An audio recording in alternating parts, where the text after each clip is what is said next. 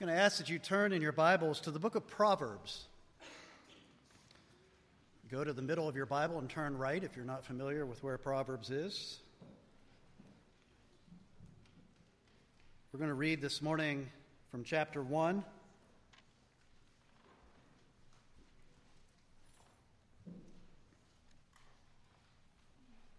Proverbs chapter 1, verses 1 through 7. This is God's word. Please give it your attention. The Proverbs of Solomon, son of David, king of Israel. To know wisdom and instruction, to understand words of insight, to receive instruction in wise dealing, in righteousness, justice, and equity, to give prudence to the simple, knowledge and discretion to the youth. Let the wise hear and increase in learning, and the one who understands obtain guidance. To understand a proverb and a saying, the words of the wise and their riddles. The fear of the Lord is the beginning of knowledge. Fools despise wisdom and instruction. I was listening to the radio a couple days ago, actually the morning after the very first NFL football game between the Seahawks and the Packers. And they were talking about the game and talking about the Seahawks in particular because they played so well. And they got to talking about Russell Wilson, the quarterback for the Seahawks. And Russell, if you know anything about Russell Wilson, he professes to be a believer. He's a brother in the Lord. But they made a comment about him that stood out to me, just jumped out at me when I heard it. They said about Russell Wilson, just kind of summarizing what makes him so good, they said, quote, in every situation, he always makes the right decision. In every situation, he always makes the right decision. Now, even in football terms, that's a hyperbole, I'm sure. But could you think of, as somebody who professes faith in Christ, how much would he love to have that epitaph be written on his tombstone? In every situation, he always chose what is right. I would love for somebody to say that about my life someday. From the moment you get up in the morning, your life is made up of a sequence of decisions. Small decisions, medium-sized decisions, and large decisions. Every day is just one list of decision after another. First thing on your mind, do I hit that snooze button again or don't I? What shirt should I wear this morning? What should I eat for breakfast? What's the quickest way to work or to class? What should be number 1 on my to-do list for today? And number 2 and number 3? What television show should I watch as I relax? Just one long sequence of decision after decision after decision. Our high school students this fall in their Sunday school class are studying the great Christian classic Pilgrim's Progress. Fantastic book. In that story, as you know the story, it's about a seeker named Christian. And Christian begins a journey from the city of destruction to the celestial city. And he begins that journey by finding what they call the straight and narrow King's Highway. And as he proceeds through the course of the story on the King's Highway, seeking to stay on the path and not wander off into danger and destruction, it's just one series of choices after another. Continually being tempted, continually being distracted, and needing to make the right choices to be successful. Before we came to know Jesus Christ, if you don't know Jesus Christ this morning, I'm not particularly addressing you at the moment, but if you do know Jesus Christ, then you know that the decisions you made in your life, the small ones, medium ones, and big ones that you made in your life before you came to know Christ, were all made in a self-centered way. You looked at every choice you had to make and you said to yourself, what's going to be the most benefit to me and what's going to result in the best circumstances for me? That's how you made all these choices. But now that you've come to know Christ, he's changed your heart. He's given you a new nature. Along with the struggle towards selfishness, you also now have a new desire, a desire to do what's going to benefit others and what's going to bring glory to God. How do you know how to do that? How do you know how to make right decisions? Well, of course, we have the Word of God. This is God's Word without error, revealed truth. And it gives us an awful lot of detailed information about how to make right choices. It tells us not to worship idols. It tells us not to lie or to steal or to commit adultery. It tells us to forgive others. It tells us to give to the poor. It gives us an awful lot of instruction about how to live our lives, how to make those right choices. But how do you make choices when the Bible doesn't spell it out clearly? What about those decisions, some of them very big decisions we have to make, where we can't go to chapter and verse to get a clear answer from God's Word? How do we make good decisions then? Good decisions about our future. I know in this room there are people that are making big decisions about their education, big decisions about their job, big decisions about marriage, big decisions about parenting, big decisions that deal with finances. There are a lot of big decisions to be made. How do you know you're going to make the right choice if that's what life is about, is making right choices? Have you ever prayed that prayer and you've been so frustrated with trying to find out what God's will is in these kind of matters? You say, God, I'm tired. Just write it in the sky for me. Or speak to me. Let me hear your voice. Tell me what to do. I'll make the decision you want me to make. Just tell me what to do. We often long for that audible voice or for some sign to make it easy, to make it clear to us.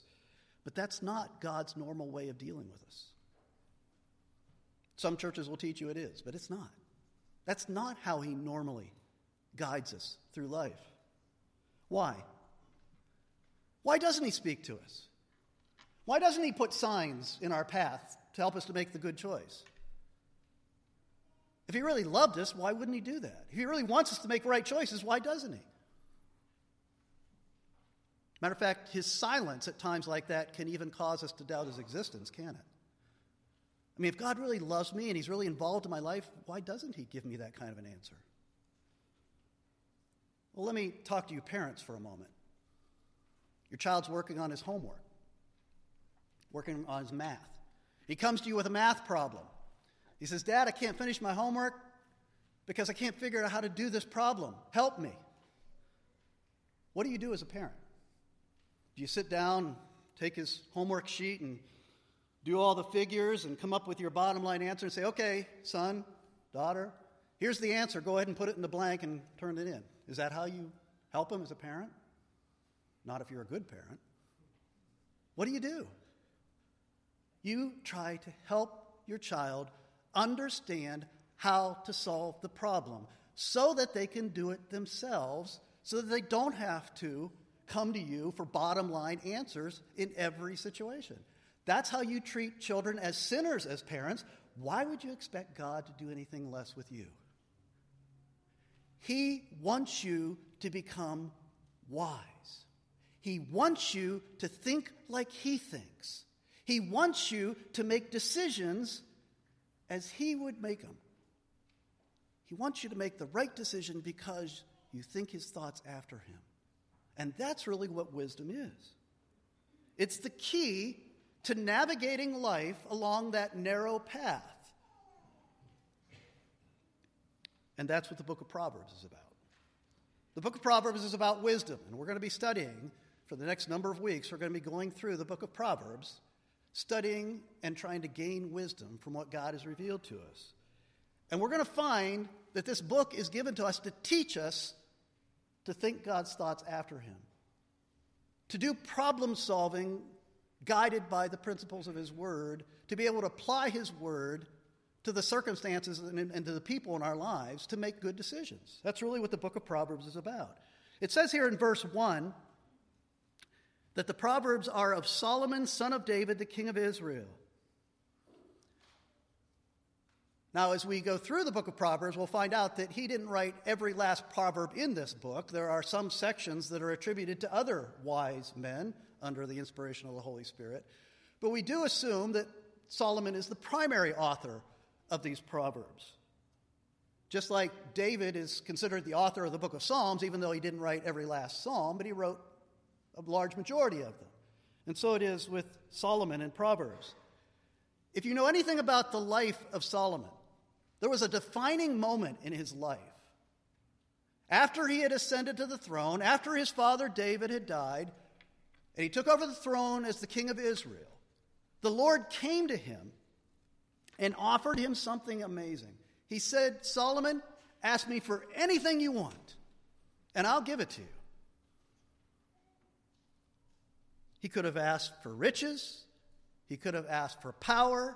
He could have asked for fame. He could have asked for long life. But he asked for wisdom. To quote him exactly, this is what Solomon asked for and received. He received a wise and discerning mind. Do you ever think about how God often answers our prayers before we ask for them? Obviously, Solomon had received an answer to this prayer before he even asked for it, or else he wouldn't have asked for it. He wouldn't have asked for wisdom if he hadn't already been given, in God's wisdom, this gift of wisdom, this amazing wisdom. And God was so pleased that Solomon recognized that the greatest gift, the most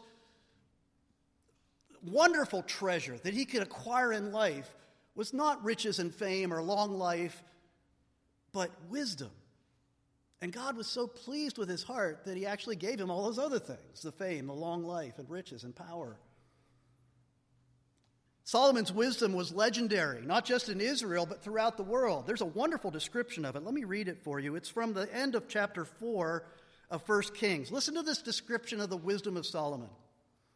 And God gave Solomon wisdom and understanding beyond measure, and breadth of mind like the sand on the seashore, so that Solomon's wisdom surpassed the wisdom of all the people of the East and of all the wisdom of Egypt. For he was wiser than all other men. He also spoke 3,000 proverbs, and his songs were 1,005. He spoke of trees, from the cedar that is in Lebanon to the hyssop that grows out of the wall. He spoke also of beasts and of birds and of reptiles and of fish. And people of all nations came to hear the wisdom of Solomon from all the kings of the earth who had heard of his wisdom. One example of that great wisdom is that he chose to have some of those proverbs, the many thousands of proverbs that God gave to him, he had some of them put in writing and passed down through the generations. And by God's grace, we have them today, what we call the book of Proverbs.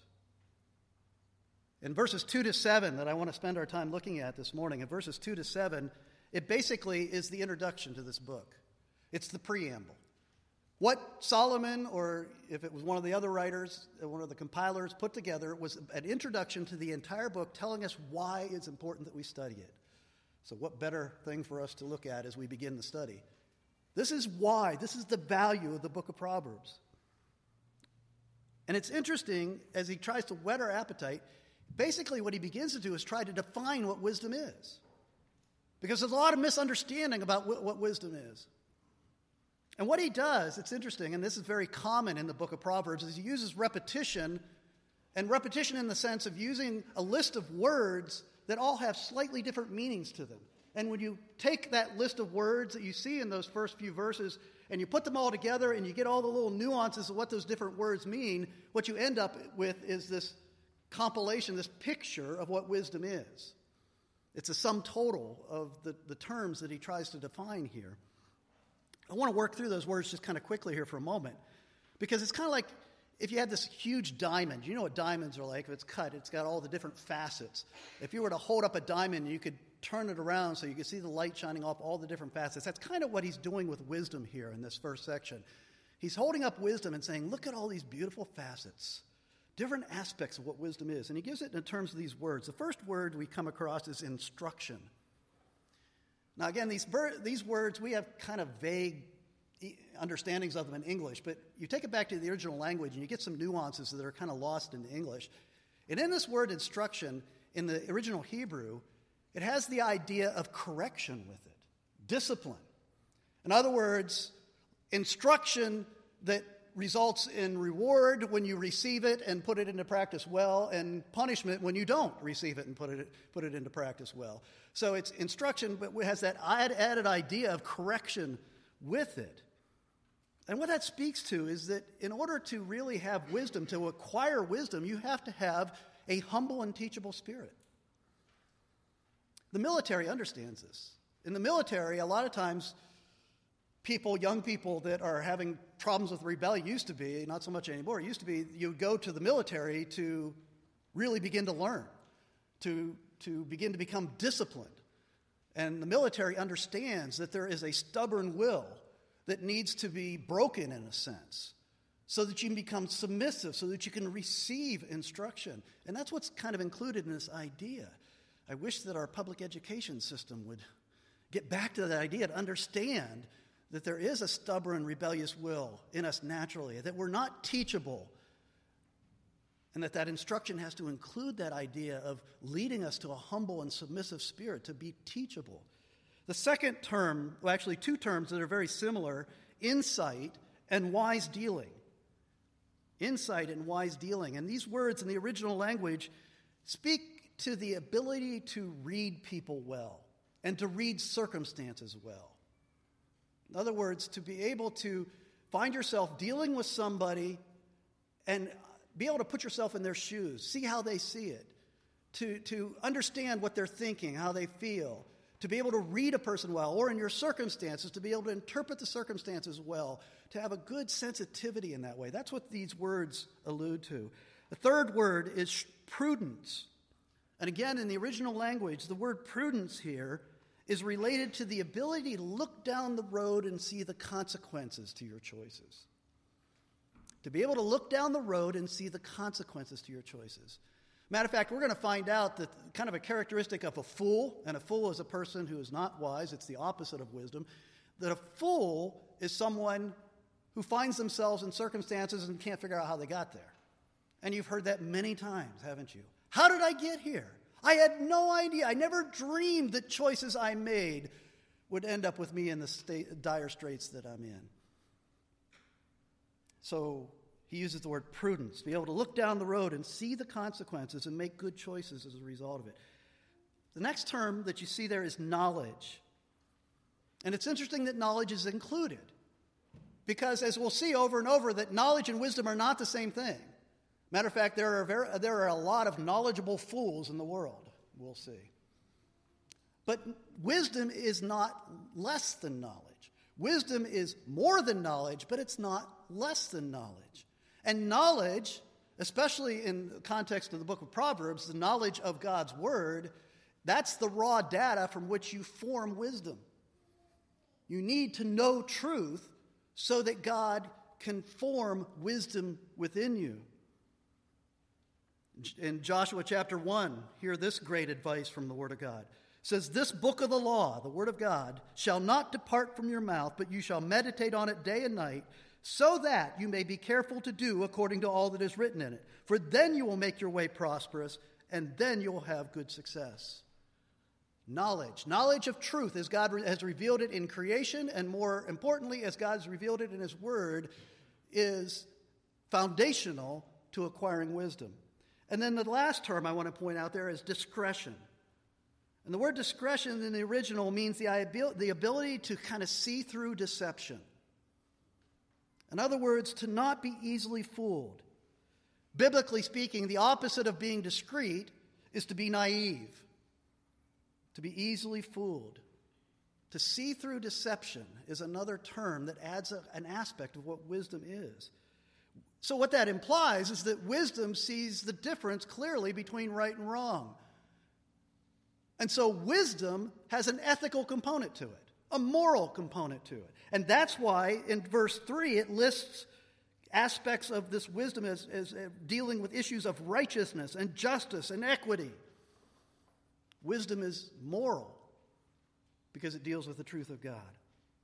So putting all this together, instruction, insight, wise dealing, prudence, knowledge, discretion, all these different facets of what wisdom is, you end up with a definition something like this.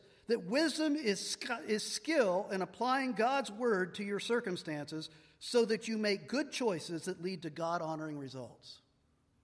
Let me read that again. Wisdom is skill in applying God's word to your circumstances so that you make good choices that lead to God-honoring results. Or as one commentator put it, skill in the art of godly living. That's what wisdom is. And it's all about making right choices. Interestingly, if you read journals, articles in the psychological field, you'll come across, and at least in pop psychology, they talk a lot about the difference between IQ and EQ. IQ, intelligence quotient, is a measurement we've used forever to try to measure a person to say how intelligent are you. But they figured out a long time ago that just knowing how intelligent a person is doesn't necessarily say how successful they're going to be in life. And so they came up with a measurement called emotional quotient or emotional intelligence, where they try to measure your abilities to interact with, control, and work through your emotions. So things like being able to perceive and control and evaluate your emotions and the emotions of people around you. That becomes emotional intelligence. And it includes such valuable traits as self-control and discipline and persistence and empathy. And what they found is that those people they measure with greater EQ, emotional intelligence, that's a much better indicator of people that are going to be successful in life than people who have high IQ. Well, really, the ideal then, isn't it, to have IQ and EQ? And they've actually come up with, and this is again secular psychology, they've come up with an MQ, which is the moral quotient or moral intelligence, and that deals with issues of integrity and responsibility and even forgiveness. The ability to forgive. And they call that the MQ. So, start with the IQ, intelligence, your knowledge, the accumulation of knowledge, emotional intelligence, moral intelligence. You're almost to biblical wisdom, aren't you? You're almost there. If I could add one thing to IQ and EQ and MQ, I would add SQ, spiritual intelligence, a spiritual element.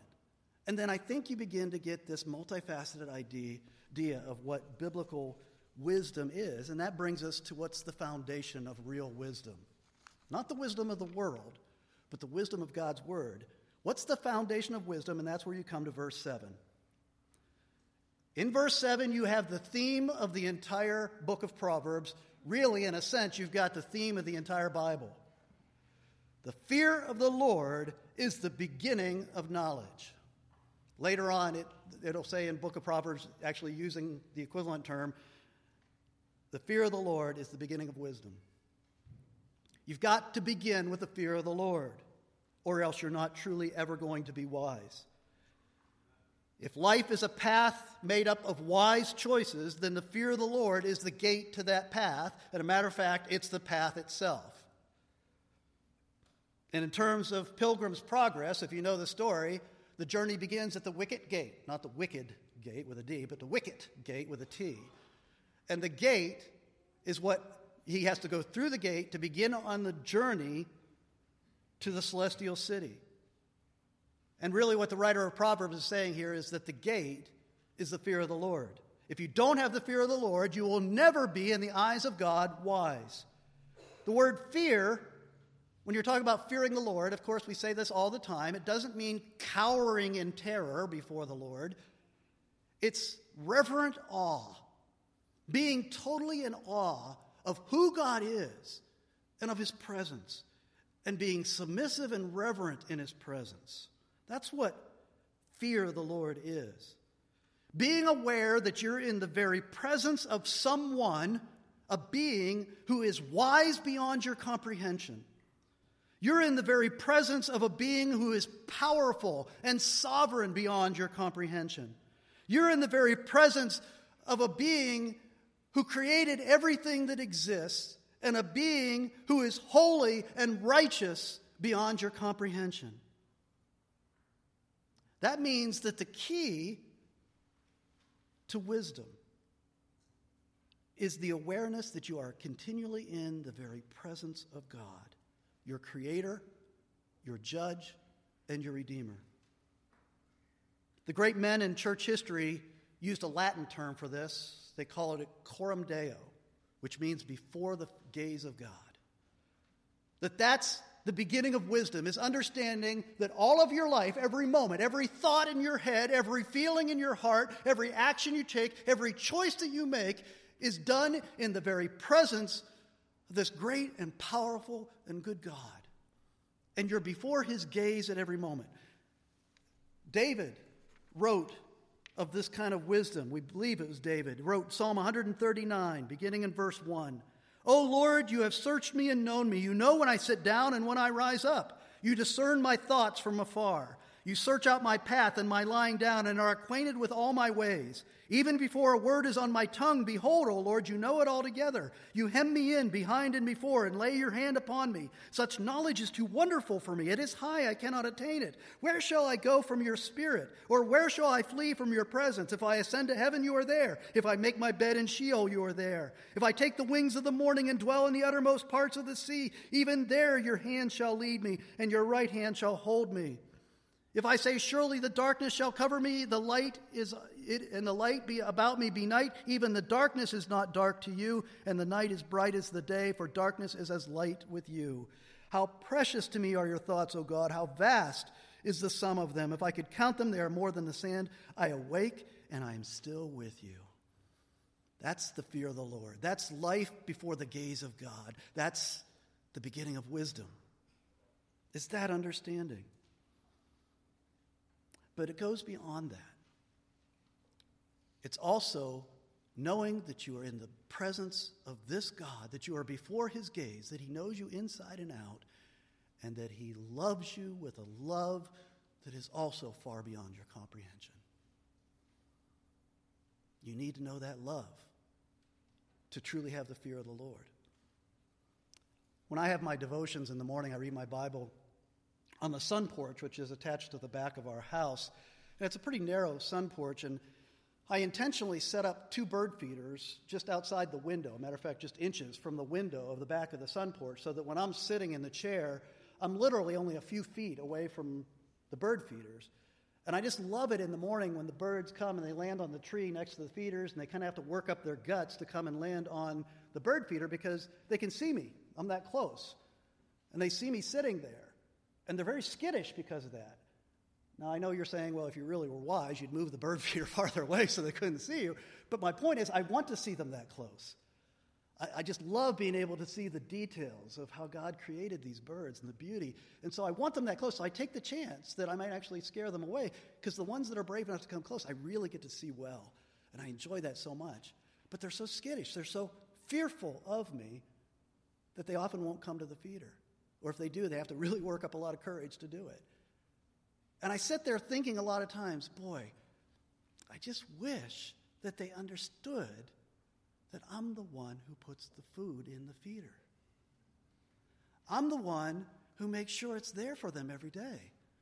I'm the one who protects them from my cats. I'm the one who is there to protect them and to feed them, and they give me great joy. I wish they understood that, because if they did, I could take the window out. They could come and land on my hand and feed out of my hand, knowing all along that I could crush them in a second. But yet, knowing that I won't do it because I love them so much and I care for them and protect them.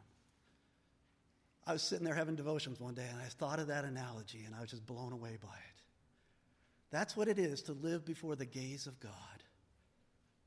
To know his great power, his sovereignty, his control over my life, but to know that he loves me like that. But how do I know that? How do I know that he's not going to crush me? Well, that brings me to the last point, which is wisdom personified. Wisdom personified. Wisdom became a man.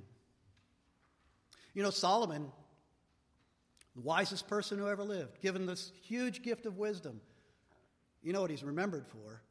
He's remembered for his wisdom, but he's ultimately remembered for loving pagan women, 700 foreign wives and 300 mistresses, and the life of idolatry that it led him into. Solomon, in spite of that great gift of wisdom that was given to him, Solomon was a sinner like you and me, and he wasted it. If Solomon needs a Savior, you better believe you and I need a Savior, because wisdom won't save you by itself.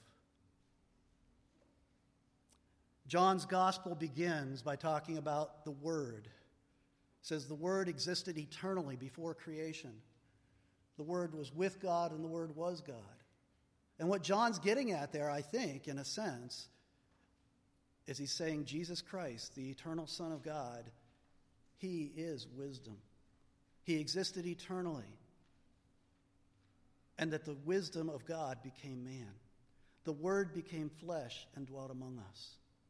And when he dwelt among us, even as a 12-year-old boy, he sat in the temple in Jerusalem and confounded the experts in the Scriptures with his understanding and wisdom. Later on in his earthly ministry, he taught with such power and such insight and such wisdom that people were amazed and say, where did this man get this wisdom? We've never seen anything like it. Jesus himself made a dramatic claim about his teaching over in the Sermon on the Mount in Matthew 7. Listen to what he says about his own teaching. Everyone then who hears these words of mine and does them will be like a wise man who built his house on the rock. And the rain fell and the floods came and the winds blew and beat on that house, but it did not fall because it had been founded upon the rock. And everyone who hears these words of mine and does not do them will be like the foolish man who built his house on the sand. And the rain fell and the floods came and the winds blew and beat against that house, and it fell, and great was the fall of it. You hear what he's saying? He's saying just basically the same thing the book of Proverbs is saying. Here is the way of wisdom. I am giving you, my teachings are the way of wisdom. Live your life by these teachings, and you'll build upon the rock. Reject these teachings, and you're a fool who will face ultimate destruction. The scribes and the Pharisees, experts in the Word of God, so to speak, were fools because they stood before wisdom incarnate and rejected him. In the words of Proverbs 1, they despised wisdom. And Jesus responded over in Matthew 12 by comparing himself to Solomon. And listen to what he says. Matthew 12, verse 42. The queen of the south, the queen of Sheba, as we know the story in the life of Solomon, the queen of the south will rise up at the judgment with this generation and condemn it, for she came from the ends of the earth to hear the wisdom of Solomon, and behold, something greater than Solomon is here. Wisdom incarnate, the Word in flesh. Paul, when he prayed for the church, when he prayed for all believers, you and me, this is what he prayed. He said, to reach all of the riches of the full assurance of understanding and the knowledge of God's mystery, which is Christ, in whom are hidden all the treasures of wisdom and knowledge. That's in Colossians 2. Your life is a journey that's made up of a long sequence of choices, small, middle, and large. And that takes place on a narrow path that is laid out in God's Word and ultimately laid out in Christ himself. We need Jesus to walk that path. But you know what? We need Jesus to get on that path. In the Pilgrim's Progress, he had to go to the gate to get on to the King's Highway. And when he went to the gate, which, as I said, represents the fear of the Lord, which is the beginning of wisdom, he then was led to the cross. When he got to the cross, he understood that all of his foolishness, this burden that he was carrying on his back, the burden of shame and guilt because of his foolish choices in life, when he went to the cross and kneeled at the cross, that burden rolled off his shoulders, down the hill and into the empty tomb, and was put as far away as east is from west. You see, Jesus said, I am the way, the truth, and the life. No one comes to the Father except through me. But he also said, I am the door. I am the gate. He is the way. He is the gate that leads to the path. He is the means by which we by grace are placed on the path of walking in wisdom. And now, what the world calls wisdom has been turned upside down. Let me read to you from 1 Corinthians chapter 1. Where is the one who is wise? Where is the scribe? Where is the debater of this age? Has not God made the foolish the wisdom of the world? For since in the wisdom of God the world did not know God through wisdom, it pleased God through the folly of what we preach to save those who believe. For Jews demand signs and Greeks seek wisdom, but we preach Christ crucified, a stumbling block to Jews and folly to Gentiles. But to those who are called, both Jews and Greeks, Christ the power of God and the wisdom of God. We're going to study the book of Proverbs. What we're going to find in the book of Proverbs is a lot of wisdom for how to make the decisions in life. And we're going to look through it topically. We're going to look at the themes that the book of Proverbs covers. We're going to look at how God's word in Proverbs applies to important areas like work, finances, family, relationships. But understand that without Jesus Christ, it's all meaningless. And that he is the ultimate example of everything we're going to study. And this is all ultimately about him. We live in an information age and we face an increasing number of choices. But I'm going to simplify your life for you. There are only two paths you can take: wisdom or foolishness. And there's only two kinds of sinners in the world: those that are perishing in their foolishness and those that are being saved through Christ and made to look like him and to think like him and make decisions like him. Let's pray. Father, we thank you that you've given us your word and your spirit. Help us to become wise. Help us to grow in our knowledge of what is true. Teach us, Lord. Make us humble and submissive and teachable. Fill us with the fear of the Lord, an understanding of your greatness and awe before your presence, filled with the love and the mercy of the cross that'll drive us forward. Help us to make good decisions in all aspects of our lives. And may Christ be glorified, we pray in his name. Amen.